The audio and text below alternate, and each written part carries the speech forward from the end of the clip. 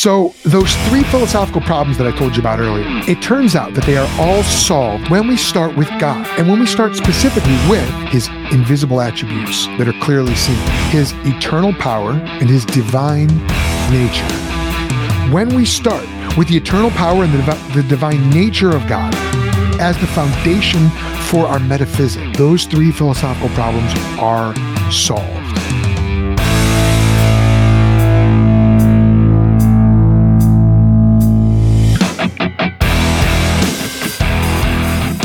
My name is Joel Settecase. I'm a Christian apologist, husband, and the father of 4 kiddos.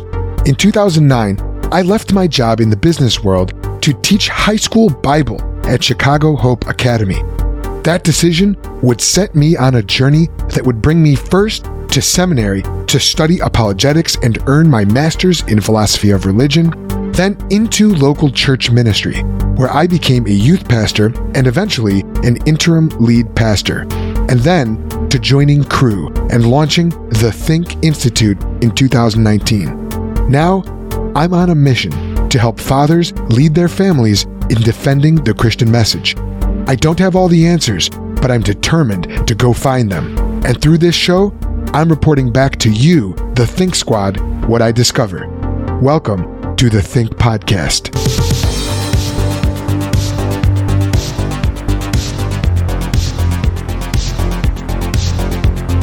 Really quickly before we start, if you have an interest in the intersection of fatherhood and apologetics, as I do, as well as philosophy, theology, and many, many leather-bound books, I want to let you know about our online community, the Think Squad group on Facebook. There, you can join hundreds of other Christ followers also on the same journey. We trade apologetic stories and strategies, discuss philosophical and theological questions. It's like a huge late-night bull session in your favorite cigar lounge, and it's actually led to some real-life hangouts as well. So check it out, the Think Squad Facebook group. All right, well, welcome to session 2 of the Biblical Worldview course. My name is Joel Settecase, and I'm coming to you from about 50 miles west of Chicago in the Fox Valley region. And we are here tonight to talk about how to make sense of the world. How should Christians make sense of the world? How do we make sense of this thing that we call reality or human experience? So if you're just watching now, this is session 2, and I want to encourage you to go back and watch session 1, which is posted on YouTube, and you can access on my website, or on the Think Institute website, I should say. And you can get that by going to thethink.institute. I'll put that up on the screen, that address. If you're listening to this later on the podcast, I want to thank you for listening. If you're watching on YouTube or somewhere else, we put out a lot of content like this around the biblical worldview and apologetics and how to share your faith and engage others with the gospel, because we believe that no follower of Jesus Christ should ever get caught flat-footed when asked about what or why we believe. And so what do? We seek to help dads lead their families in defending the Christian message. That is what we are all about at the Think Institute. So without any further ado, I'm going to give you some information at the end as to how you can partner with us and join our team, join the mission of the Think Institute. But we need to jump into this content because we've got guys watching backstage right now as we speak who are enrolled in this course. Now, we put these courses on through the Hammer and Anvil Society, which is our discipleship wing of the Think Institute. And if you want to know more about the course, again, you can get that information at our website, especially if you go to thethink.institute/worldview. You can actually still join the course if you feel so inclined, or you can watch the videos or listen to the episodes later. So let's jump in. Let's talk about what is around you right now. So look around you. What do you see? Okay, as I look around me, I've got a laptop, a desk. My phone is in the vicinity. What about you? If you look outside, maybe you see a tree, clouds, stars. What is all that stuff? What is all that stuff? Now, that might seem like kind of a silly question, kind of almost a question that's too trivial to even ask. What do you mean? What is all that stuff? The desk is a desk. The tree is a tree. It might seem absurdly basic to ask yourself the question, what is all that stuff? But if you really think about it, it's a question that bears asking. And there are philosophers who have dedicated their lives to answering that question. What is stuff? What is it? What is it all? There was a famous philosopher, Socrates, who said that the unexamined life is not worth living. So examine your experience. Examine what's around you. In fact, let's take the tree, for example, that hypothetical tree that's outside your window. How do you explain what the tree is? How do you make sense of the tree? It's a tree, but what is that tree? To explain it, you might want to go small. Here's what I mean. You might want to break it up. And you say, well, the tree is made up of parts. Okay, you've got branches and leaves, roots. If you go even internally, you've got, xylem and phloem and sap. But really, if you get down to the molecular or to the microscopic level, a tree is made up of cells, plant cells, not animal cells, plant cells. And those cells are made up of constituent parts as well. There's the nucleus of the cell, and then of course there's all these other parts of the cell. But those parts are made up of proteins and DNA, aren't they? And proteins and DNA, those are molecules. Well, molecules, we could go even smaller than what are molecules? Molecules are made up of atoms that are bonded together. What are atoms?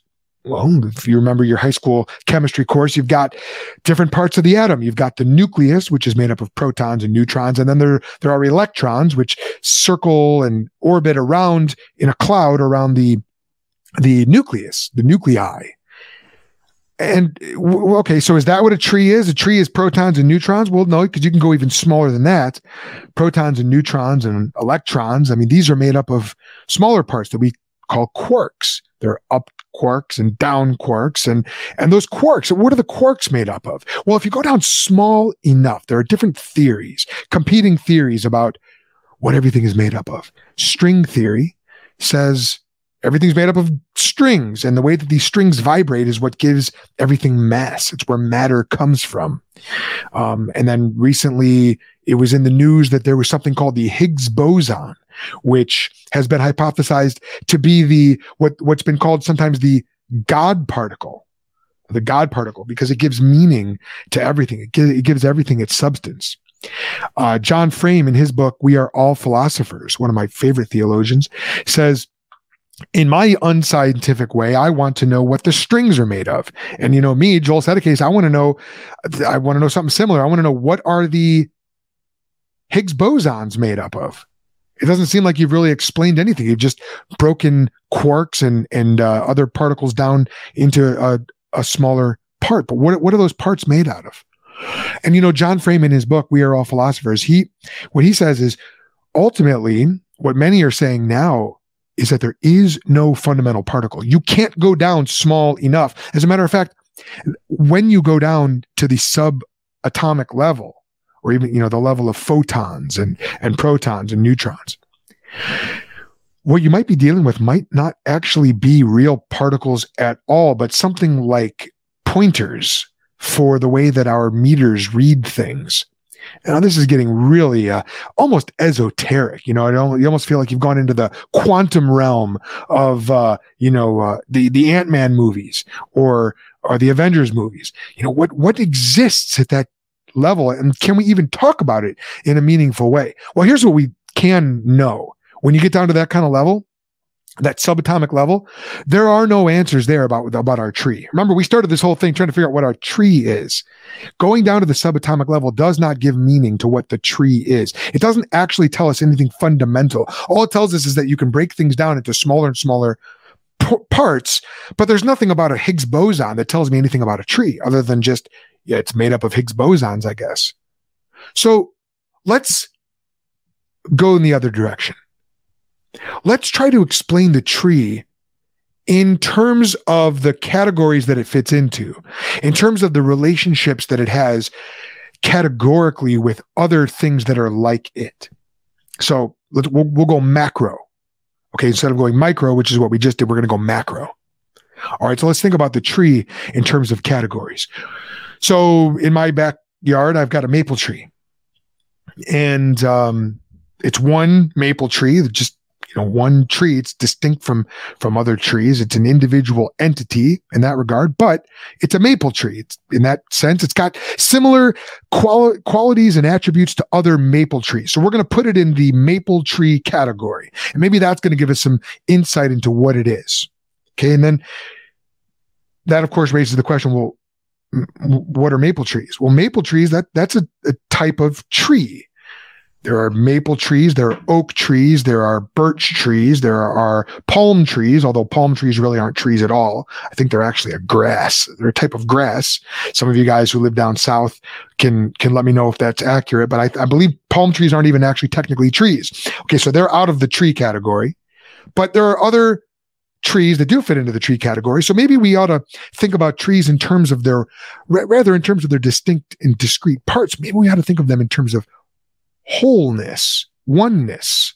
Let's try and lump all the trees together into categories. We'll say this is tree. This is treeness. What do all these trees have in common? And we're going to analyze treeness, and that's going to give us meaning to our tree. But here's the thing. We're going big. So why stop at treeness? Because trees, that's a type of plant. It's a type of the Plantae kingdom. And plants all have certain things in common, don't they? They've got cell walls in common. They've got certain attributes. They've got chlorophyll. They make their own food. So we're thinking in terms of plants. Maybe we ought to go even bigger than plants, because plants are one of the kingdoms of life. There's Plantae kingdom, Animalia kingdom. So maybe we got to think of just our tree in terms of not only in the plant kingdom, but in terms of living things as distinct from non-living things. So we've got life and non-life. But then there are certain things that sort of blur those categories, like a virus. Is a virus technically alive? Yes and no. It's actually debated. And there are even certain entities which it's not clear what kingdom they really fall into. So maybe we ought to think in terms not just of living and unliving, but maybe just, living and unliving things all have something in common. They're all material. So maybe we ought to just think in terms of material things. Maybe that's our ultimate category that's going to give meaning to that tree in the backyard. But now at this point, what are we talking about? Haven't we gone so broad that we're just talking about stuff? Does it really make sense to say that thinking of our tree in terms of just being stuff, being material, being matter, does that really tell us anything about the tree? So here's the dilemma we run into. When we examine the tree or the desk or the laptop or anything else in our experience, if we examine it in terms of itself and we go smaller and smaller, it ultimately gives us no answers. If we go bigger and broader and think categorically, it still ultimately gives us no answers. We are left in this predicament. When we examine human experience, the cosmos, the world around us, in terms of itself, it doesn't give us any answers. Whether we go small, we can call that atomism, thinking of everything in terms of its constituent parts, atom, which comes from a Greek term meaning unchoppable. Here's how I remember that. A is a prefix that negates something. So amoral is something that is just not moral. Okay. Atom means non-choppable. How do you remember choppable? What does a tomahawk do? Chops. Okay. So an atom is, I'm very much mixing cultures and languages here. Okay. But I'm an American. I'm free to do that. We're a melting pot. So I just triggered everyone. So the atomism thinks of things in terms of going into smaller and smaller pieces. Holism is the term that John Frame uses to describe HOLISM is the John Frame term for thinking of things in terms of bigger and bigger categories. But neither one will give us ultimate answers about reality. But the question that we need to answer, and this is the first question in our study of worldviews, is what is real? Or we might say, what is really real? That's the question that we are trying to answer. And appealing to an atomistic view or a holistic view does not give us the answers. What is stuff? What is reality? What is prime reality? Now, this study of reality, the study of what is ultimately real, is often known by the name metaphysics. Now, where do we get the name metaphysics from? Well, in a sense, it kind of makes sense because we're thinking about meta in the Greek means with or after, and metaphysics is sort of the study of what's after physics, what's behind the physical world, what's behind what we can see. But in reality, when the ancient philosophers came up with this term, they just happened to, they needed a term for the body of writing. I think it was Socrates. No, it must have been Aristotle's writings that they were collating, that they were arranging. And it just so happened that his study of prime reality came after his study of the physical world. And so they just called it after physics, meaning it literally just came later in the notebook. It came later in the papers. So they called it metaphysics. And to this day, we still call it metaphysics. It's the study of what is ultimately real. Bound up with the study of metaphysics is the study of ontology. Ontology is the study of being. And so when we talk about ontology, we're talking about what is, what has existence. And we're talking metaphysics. We're talking about what is prime reality, what is really real, what is ultimate reality like, what is stuff, what is real. And this question of prime reality has been a live question ever since the time of the ancient Greeks, ever since Heraclitus said all is fire and Thales said all is water. It's been a live question ever since the 500s and 600s BC. Now, there are other questions bound up with this question of prime reality. And these three questions are going to be what we really talk about in this lesson. There are these three philosophical problems that we want to try and answer. Because when we examine human experience, here's what we find. There are different kinds of reality. Different types of reality have different attributes.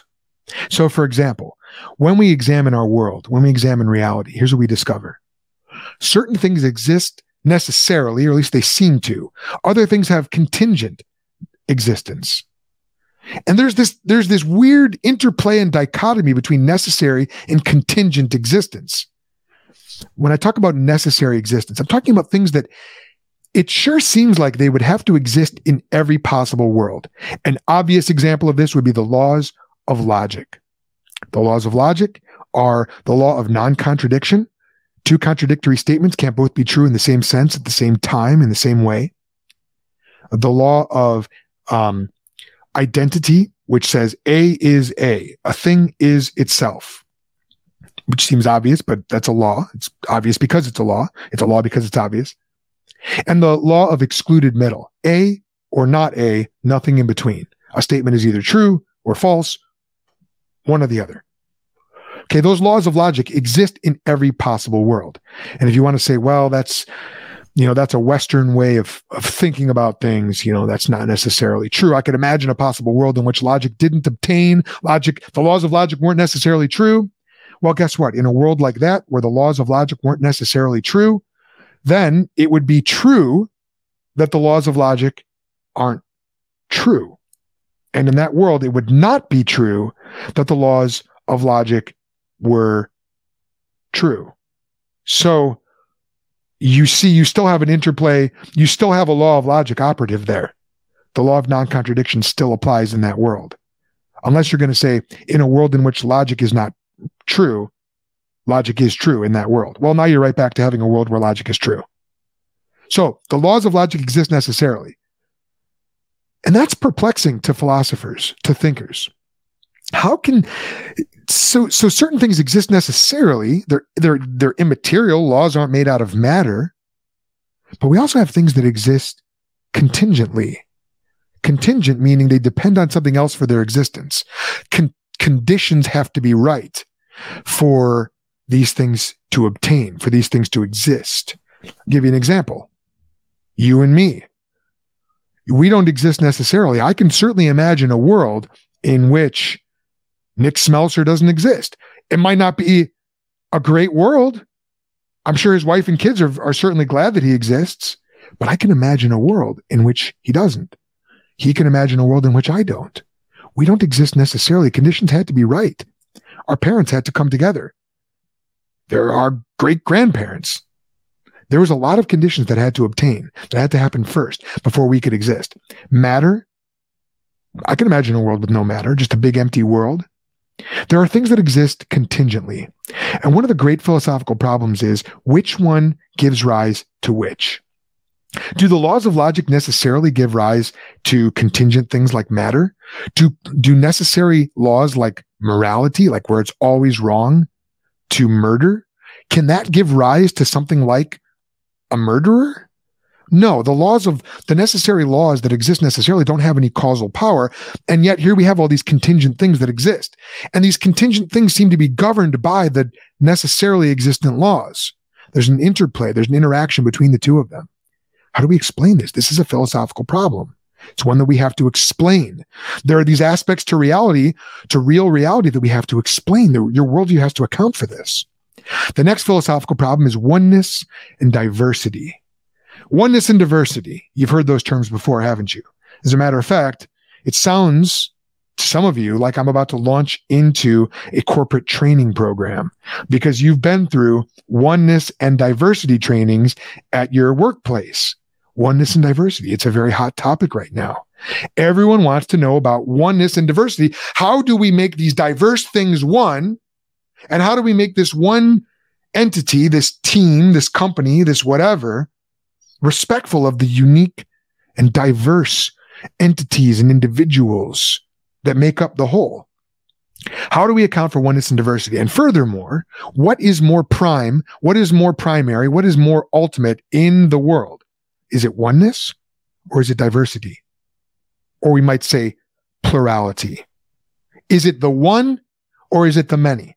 Is everything fundamentally one, as the Eastern religions say?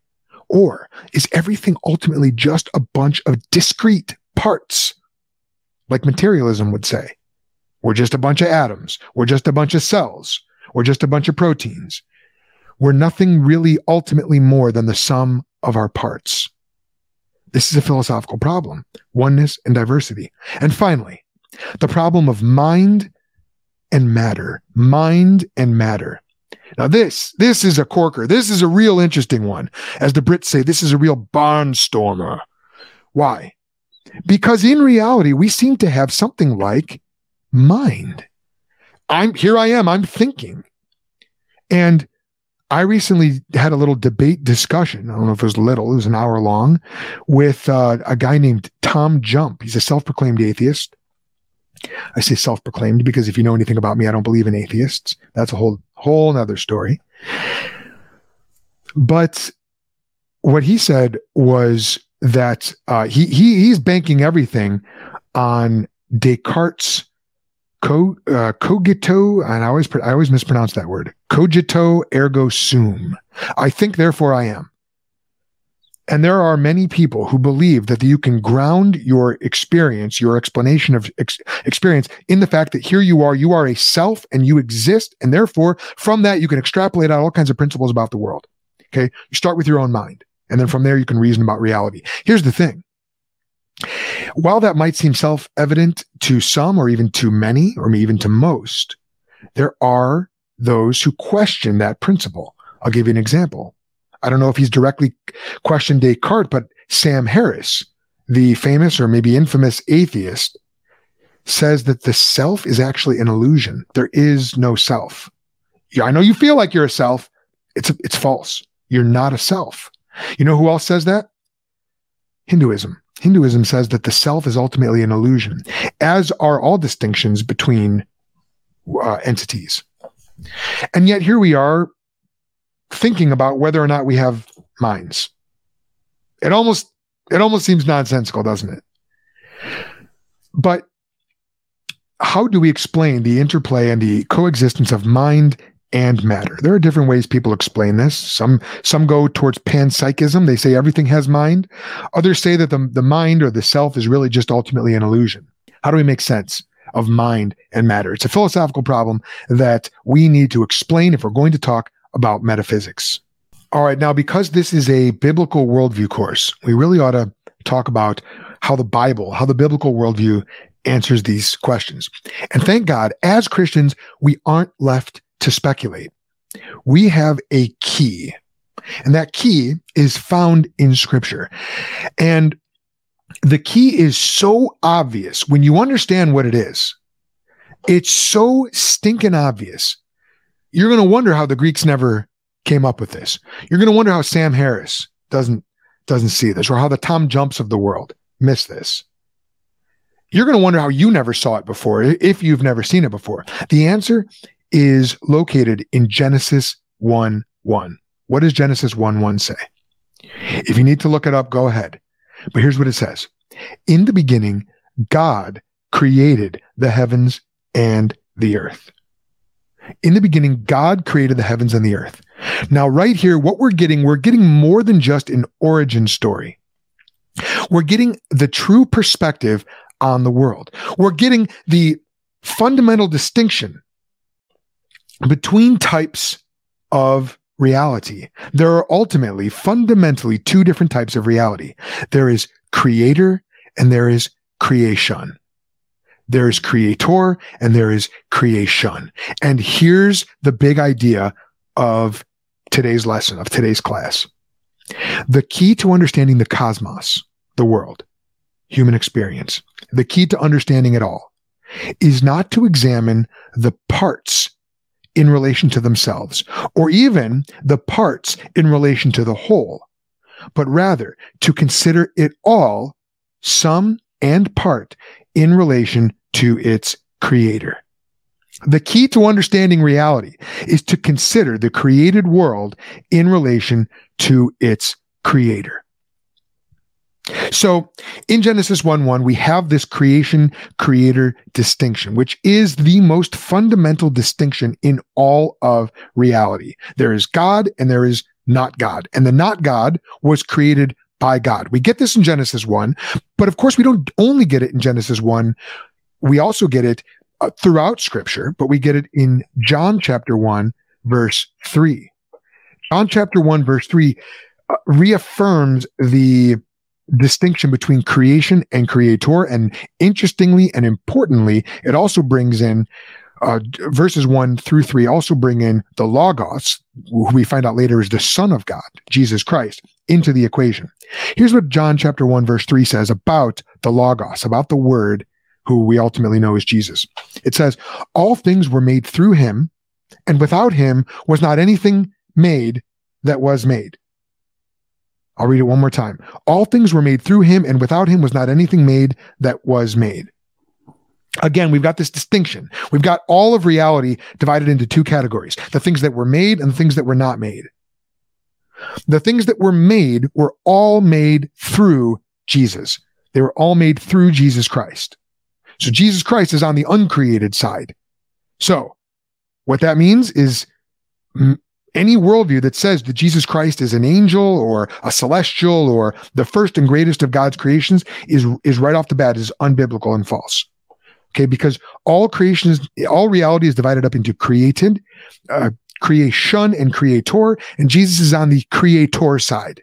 He is God. It's a very important distinction because when you are engaging in apologetics, when you're engaging with when you're having discussions with people about their worldview, you are going to run into people who have this view that Jesus is created by God.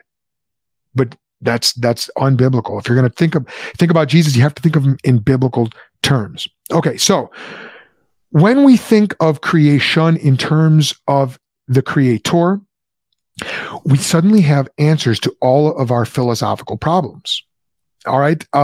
Let's think about unity and diversity. Remember in the beginning, we were talking about our tree and we were trying to explain the tree in terms of its parts and then in terms of the categories into which it fits. We went micro first and then we went macro. Well, according to the biblical worldview, the world is not merely the sum of its parts. Everything is not merely particles. Atomism is false. Nor, on the other hand, is everything all one, such that we could, lump all reality into just everything is one, as if we were pantheists, or as if we subscribed to a sort of Hindu monism. We'll talk more about that at the end. Everything is not parts because unlike in atomism, where everything is just broken down and there's no ultimate meaning unifying everything together, the Bible gives us meaning for those parts and explains how the parts fit together into meaningful wholes. But it's not as though the whole itself is just this amorphous spiritual or material blob of oneness. There are meaningful distinctions. There is real unity reflected in the reality around us. So it does make sense to speak in terms of categories, to speak in terms of laws.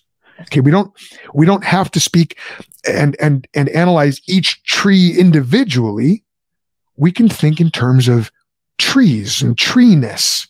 Okay, this is very important for science. We can perform experiments on one type of tree and we can extrapolate out principles and laws about all trees, just as an example. On the other hand, there is real distinction and diversity and uniqueness and individuality in reality. Personhood is real. The self is real, not merely illusory. So if we describe man in general, we still have a long way to go before we understand an individual person. And all you married men will vouch for this. You can't think you know what your wife wants just because you know what all women are like. Something like that. You need to get to know your wife. And for you single guys watching this, getting to know your prospective wife is an adventure. It's a roller coaster. And guess what? The process does not end when you get married. It's a lifelong process. Why? Because the self is real. We are real individuals. Okay, we can think in terms of women, men, humanity, those broad categories, but then there's this beautifully cool adventure where we get to investigate individual persons, individual selves. We get to look at actual discrete individual entities. So if we only try to understand reality in terms of reality itself, whether the parts or the whole, we will fail to understand it at all. If we only look at the parts, we won't understand the unifying principles that give meaning to those parts. If we only look at facts, we will never get to laws. Cornelius Van Til famously said that without God, we're left with just a bunch of discrete brute facts and laws that have no connection to those facts. And he compared it brilliantly, I think, to a whole bunch of pearls with no holes in them and a string with no beginning and no end. The string is like the law. The pearls are like the facts. There's no way to make that necklace. There's no way to thread those pearls and make a pearl necklace. We need some way of interacting the facts and the laws together, the categories and the individual entities, or we'll never understand reality as it actually is. So those three philosophical problems that I told you about earlier, it turns out that they are all solved when we start, not with just looking at creation, trying to understand it on its own terms, but rather when we start with God. And when we start specifically with two things, two attributes of God. The Bible calls them his invisible attributes that are clearly seen. Those two attributes are his eternal power and his divine nature. When we start with the eternal power and the divine nature of God as the foundation for our metaphysic, as the foundation for our worldview, as the key that is going to unlock the treasure trove of understanding of this universe, those three philosophical problems are solved. And so let's look at that. Let's look at how starting with God's eternal power and divine nature explains reality, answers the question of what is real, what is really real, and how how we can make sense of the world starting with God. Okay, let's do that. Let's remember those three questions that we asked earlier. I'll pull those up on the screen if you're watching. Those three problems are the problem of the necessary versus the contingent, the problem of oneness versus diversity, and the problem of mind versus matter. Okay, so how do we answer those three questions from the biblical worldview? All right, let's start with the first one, the problem of the necessary versus the contingent. Contingent experience versus necessary experience. What do you think? How does the biblical worldview answer this problem? When we think about necessary existence, we're thinking in terms of the laws of logic which exist in all possible worlds and contingent things which might not exist in some possible worlds. Well, these are explained by God's eternal power and his divine nature. Here's how. God's eternal power explain how all this matter got here, all this contingent stuff. You know, it's one of the great scientific and philosophical problems is where did everything come from? Where did all this matter and this energy come from? One of the laws of science, one of the conditions for making sense scientifically of the world is this problem of, or I guess it's more of a principle of the conservation of matter and energy. Matter can turn into energy, energy can turn back into matter, but matter and energy in total is never created nor destroyed. Well, God's eternal power explains that. There was a time when there was no contingent matter. There was a possible world in which there was no contingent matter. So this is how we know matter is contingent. From a biblical worldview, it makes perfectly good sense to describe things in terms of their contingency, meaning the conditions had to be right for these things to exist. There was a world in which matter did not exist. Before God created the world, there was no heavens, there was no earth. In the beginning, at the beginning of creation, at the beginning of physical time, the timeline in which we are, God created the heavens and the earth. So only God's eternal power can make sense of how you can get something from nothing. The Bible says that God created everything ex nihilo, from nothing. And how can God do that? Well, God can do everything he wants to do. God is totally sovereign, totally powerful. And I explain that to my kids when I catechize them using my catechism called Catechids. We say, how did God make everything out of nothing by his word? How can God make everything from nothing? God can do everything he wants to do. He has eternal power. Well, and then his divine nature explains why the laws of logic, for example, govern all thought and experience. Those laws of logic are real. The laws of mathematics, which are immaterial, are real. They do govern the world. How do they govern the world? How can these abstract entities, these propositions like A is A, how can that have any bearing on the physical world? So that, I'm holding up a pen right now. This pen is this pen. There is an instantiation of the law of logic in the way I must think about the pen in my hand or about the tree in my backyard. How can that be? What brings together the laws of logic and the material world? What brings together the necessarily existent things and the contingently existent things? It's God. God's divine nature is logical. God's divine nature is moral. And God's eternal power created all the matter in the world. So God's eternal power and divine nature are both part of who he is. And it makes sense then that if that God is going to create the world, that there would be perfect interweaving and connection between the results of his eternal power and divine nature, between the contingent matter and the necessarily existent laws governing all of creation. Isn't that amazing? This is why Albert Einstein needed to know Jesus. Here's why. Because Albert Einstein was flabbergasted by the fact that there was correspondence between the math in his mind and the way that math actually played out in the real world. He could not make sense of it. As Christians, we can. We understand that the linchpin holding it all together is God's eternal power and divine nature. Now, what about oneness and diversity? Which one of these is ultimate? Which one is more? Which one takes priority? Is it oneness? Everything is ultimately one? Or is it diversity? We are all unique. Well, from the biblical worldview, we don't have to say either one is ultimate. In fact, they are both equally ultimate to each other.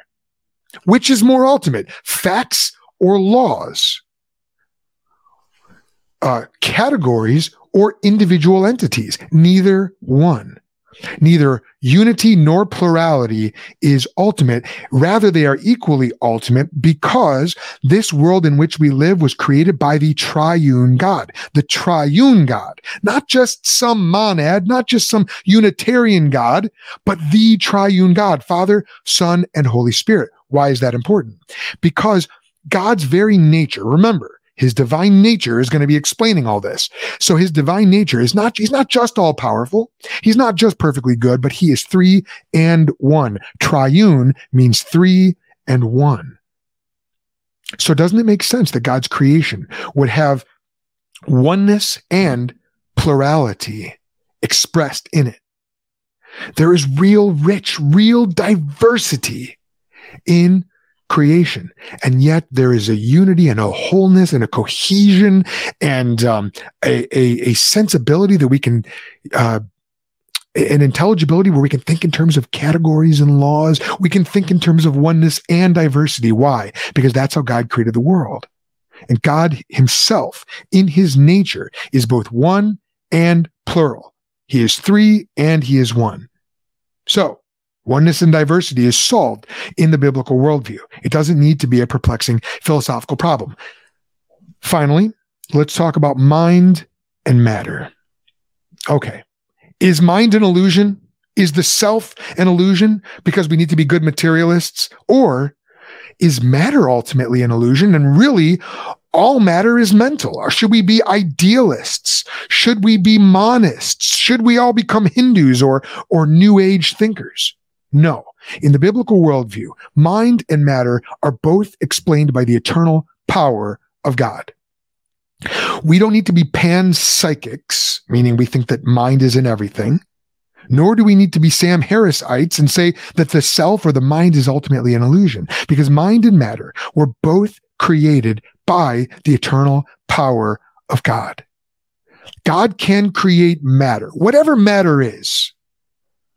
John Frame thinks that there is no fundamental particle. I'm inclined to agree, because I don't know that it makes any sense to think of the parts without the whole.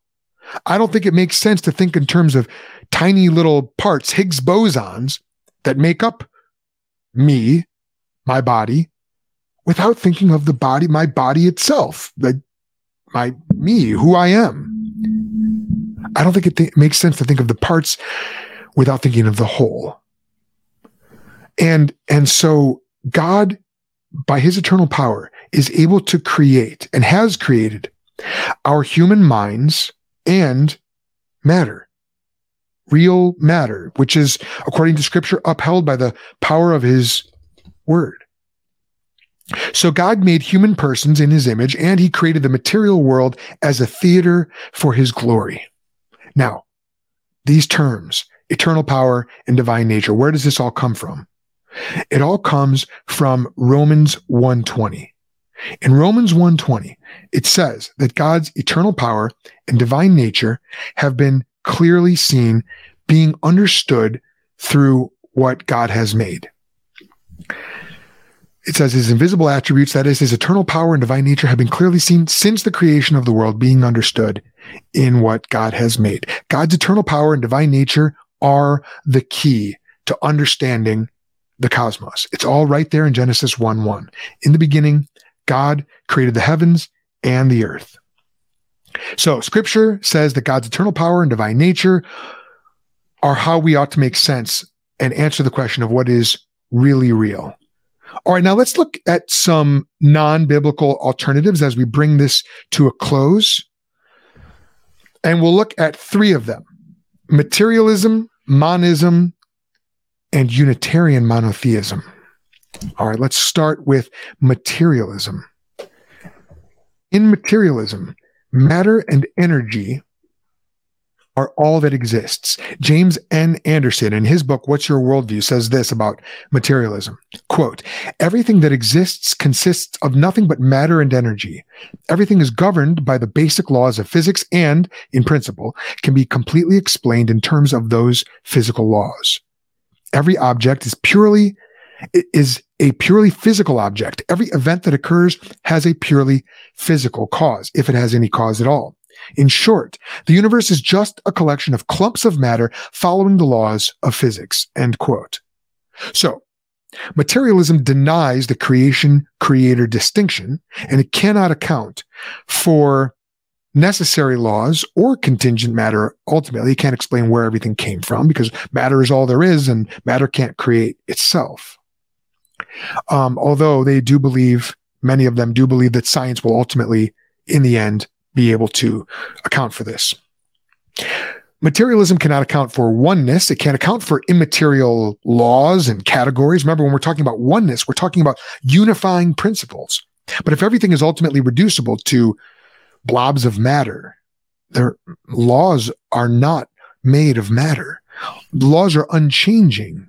Matter changes all the time. And finally, materialism can't really account for mind, personhood, self. So Sam Harris is wrong when he asserts that the material world is all there is, but he's right when he says that atheism and materialism cannot account for the reality of the self. Okay, so that's one unbiblical alternative to the biblical worldview, materialism. Okay, what about monism? Monism, according to James Anderson, says this: everything is ultimately one. Nothing that exists is really distinct from anything else that exists, which is just to say that in the final analysis, only one thing exists.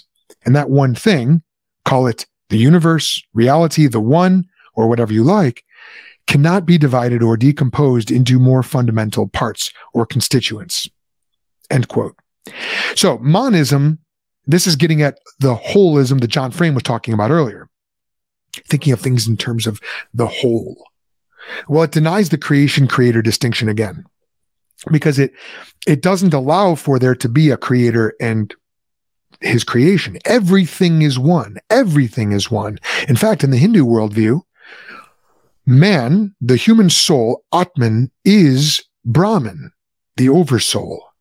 God is one with creation, so to speak, to put it in Christian terms. So it denies the creation-creator distinction, cannot explain why there is contingent matter or plurality, because all distinctions that we seem to observe in the world are actually illusions. They are Maya in the Hindu worldview. They are illusions. And so this ends up denying personhood. Atman is Brahman is a core doctrine. That means, and ultimately what we want in this worldview, in the Hindu worldview, for example, is we want to be released from this world of distinctions, and we want to be reabsorbed into Brahman, like a droplet of water being reabsorbed into the ocean. The self is ultimately denied in that worldview. And then finally, the third unbiblical worldview, which we should look at as an alternative, is Unitarian monotheism. Now, this is going to be the one that's closest to home for us, but there's going to be some important differences. This is Jehovah's Witness theology. This is Islam. This is modern day rabbinical Judaism. And so let's tackle Islam, because it's a great example of this type of worldview. I don't want to paint with too broad of a brush, but there are enough similarities. I think we can speak in terms of similarities here. Islam believes that Allah is the creator of the world and sustains it. So there is a creator-creation distinction to a certain degree, to an important degree. Peter Jones, in his book, The Other Worldview, says this about Judaism and Islam. It says, Judaism and Islam have a defective view of biblical two-ism. So Peter Jones talks a lot about oneism and twoism. All is one, all is two, which we would be twoists in his scheme because we recognize a creation-creator distinction.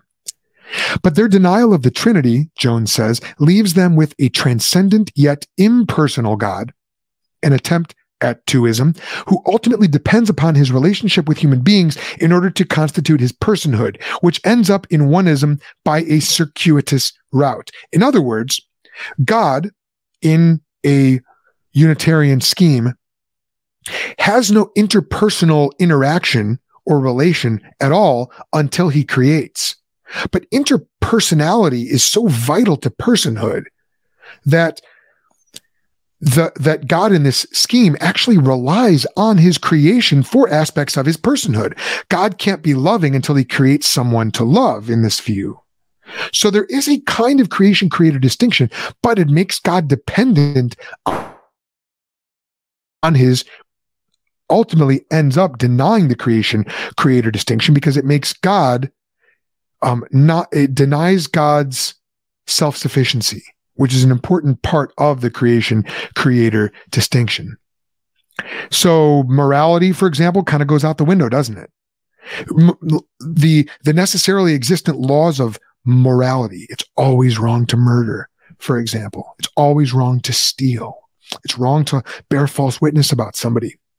These are laws that would require God to create before they would have any meaning. So it really does make God dependent on his creation for these laws. Further, the laws of logic, and that creates a real problem for Unitarian monotheism. Why? Because the laws of logic are at least three. I like to think of the laws of logic in terms of three. I think there are three real laws of logic. And these three laws of logic must exist. They exist necessarily. Well, before God created the world, he was the only thing that existed. And so if God is a radical monad, if he has radical oneness, how were the laws of logic, which are three, how were they grounded in a God who is only and solely one? The God of modern rabbinical Judaism and the God of Islam and the God of the Jehovah's Witnesses cannot ground three laws of logic, which all exist necessarily, because there is no plurality in his being. So again, God is required to create before logic can be meaningful, and yet logic exists necessarily. So it does affirm a type of creator-creation distinction, but ultimately ends up denying it in the final analysis. And then it does affirm, however, mind and matter. It does affirm that distinction, but again, there are aspects of our own personality which are interpersonal.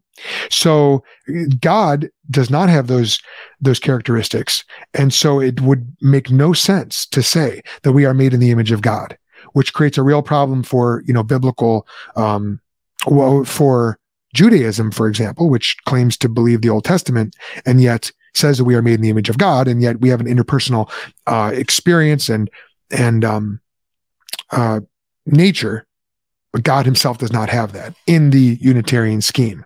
So in conclusion, non-biblical worldviews try hard but ultimately fail to account for the way reality ultimately really is. They can't adequately answer the question, what is really real?